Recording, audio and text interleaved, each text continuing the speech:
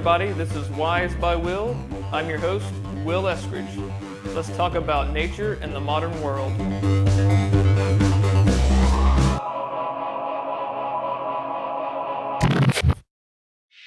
Hey guys, this is Will Eskridge from Will Eskridge Art. Thank you for joining me. Today on Wise by Will, we are going to be discussing CGI versus real effects in the movie industry. They are apparently coming out with a Gremlins 3, number 3. There's talk of that. What I read was that they are going to be keeping CGI effects at a minimum. They're going to be using puppetry and real effects on the set. And it got me really, really excited. I am not a Luddite, but I have grown to really be not impressed with CGI effects. Christopher Nolan and Jonathan Nolan from Memento, Dark Knight Rises, those Batman movies. What's the other one? The dream one? Inception. So those guys are big proponents for using real effects as much as possible, and not using a whole lot of CGI. And I love that. That's one thing I like about their movies. I don't like all their movies, but I do like that aspect of them. So back to the Gremlins. This got me thinking about: would it be better for the environment and possibly cheaper for movie studios to use real effects, or they call them practical effects, using practical effects as opposed to CGI? And stay with me. Real effects. So what we could do is we could take let's take an explosion. How about this? We'll take an explosion, say, of a car, a Ford Pinto. Nobody cares about those anyway, right? That'll be the baseline. And what we would do is we would make two columns, and in one column is blowing up a Ford Pinto in real life, using practical effects. Pyrotechnics, using fuel, using some natural resources to make the explosion, safety protocols, all that jazz.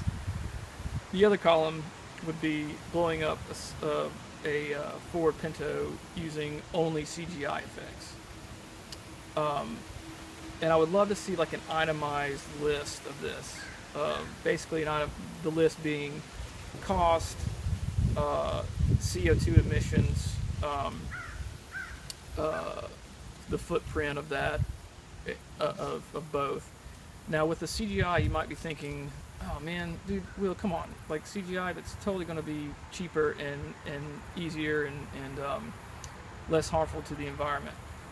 However, on the surface that may seem like the correct answer, and I don't have the answer, by the way, but I just want to propose that what goes into doing a lot of the CGI uses a lot of processing power. These computers, to build the computer to do the animations, to do these CGI effects. What goes into making those computers are, microchips, CPUs, processors, all this stuff that is made of minerals and natural resources. In this phone that I'm shooting this on, my iPhone, all that stuff, a lot of that stuff is being pulled from other countries. Like I'm talking about the actual substance to make, the materials to make the device are pulled from other countries, and in some countries less than stellar, environments for the people and for the environment. So I propose that might not be the best for our world. Using those resources to make these computers to do the animation, to do that stuff. along with once it's here and made, uh, you know, using electricity um, to power the computer, because electricity, as we all know, in North America at least, um, is all it is directly from burning coal. Now there are some people, some individuals, and I'm sure some companies that have solar powered situations, but I don't think that's the norm yet here. Um, Please correct me if I am wrong. I would love to hear that movie studios are, out in California where there's a lot of sun, that they are only using solar power. Please comment and tell me that. I would love to hear that.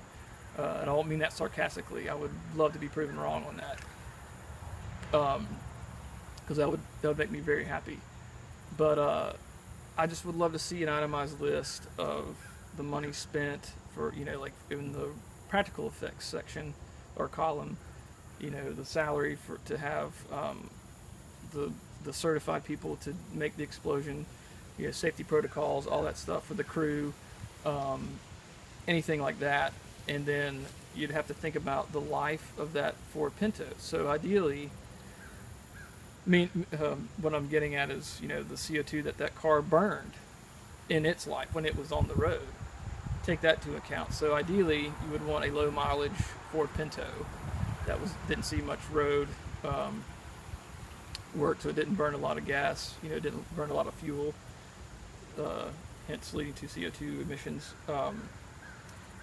And everything that went into it, you'd have to get into I think they used leather. They might have used pleather, but all that. I'm talking like get it down to the nitty gritty, down to brass tacks, and just itemize everything. Get it down to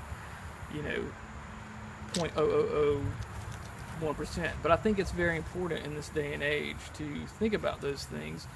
And I realize I tend to go off the rails on this stuff, but it does get me thinking about what is going into our resources, what to make modern life enjoyable. I kind of touched on this last week a little bit with the utility poles and tall trees episode. But it just makes me think, and I think it's important to at least be aware and to ponder these things, and maybe that's the birth of invention or progression. Are we progressing by putting more skyscrapers, leveling land and putting more skyscrapers and more buildings and stuff like that? Or would it be more progressive to reuse buildings that have already been built and maybe putting solar panels on the top there to power new environments, new tenants, not environments, but where Walmart. This happened in my hometown, or right outside my hometown, where Walmart had come in the 80s or late 70s and early 80s, and leveled a whole area, forest, all that good stuff. Built in a whole new strip mall with a Walmart in there. About 15 to 20 years later, they moved about half a mile down the road, leveled a whole other area of forest to build another super Walmart. Now, I'm not dogging Walmart, we don't need to get into that, but I just find it totally Lowe's did the same thing in that same area. I just find it totally, fascinating is a word, but also just kind of bummer, man. Like, why would you do that? You have this space, like reuse that space. You already came in here and leveled an area. And now, of course, that area that was originally leveled back in the late 70s and 80s, there's nothing going on there. Same thing with the Lowe's building. It's just vacant. Nothing.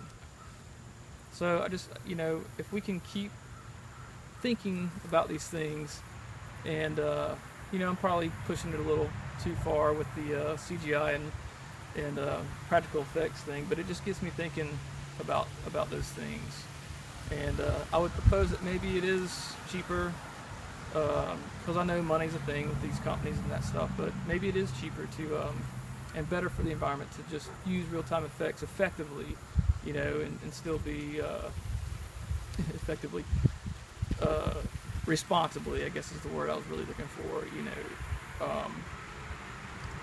then just keep pushing this processing power with computers that constantly need upgrading, constantly need to be they're getting new computers every year, and still using, to build these computers requires a ton of resources, natural resources that are mined in less than desirable ways for the people that actually do it, and for the environment itself. So yeah, I don't know. Think about it. Thank you for joining me. This is Will Eskridge, and Wolfie says goodbye. See y'all next time. Hey guys, forgot one last thing. Blood splatters in action movies. When someone gets shot and the blood shoots out. I don't know if you noticed this, but in recent years, it's been a very common thing to use CGI blood splatters. Drives me insane. I really hate it. It really kills the suspension of disbelief. It drives me up the wall. I really think that is a case that could be made for just using regular, tried and true, real squibs. They call them squibs. They're little explosion-packed things that shoot blood when someone gets shot. It's believable, way more believable than CGI. Yeah, but hey, tell me if it's cheaper, and it probably is cheaper, but tell me if it's better for the environment to use CGI blood splatter than just a good old-fashioned, Quentin Tarantino die hard blood splatter. See you next time.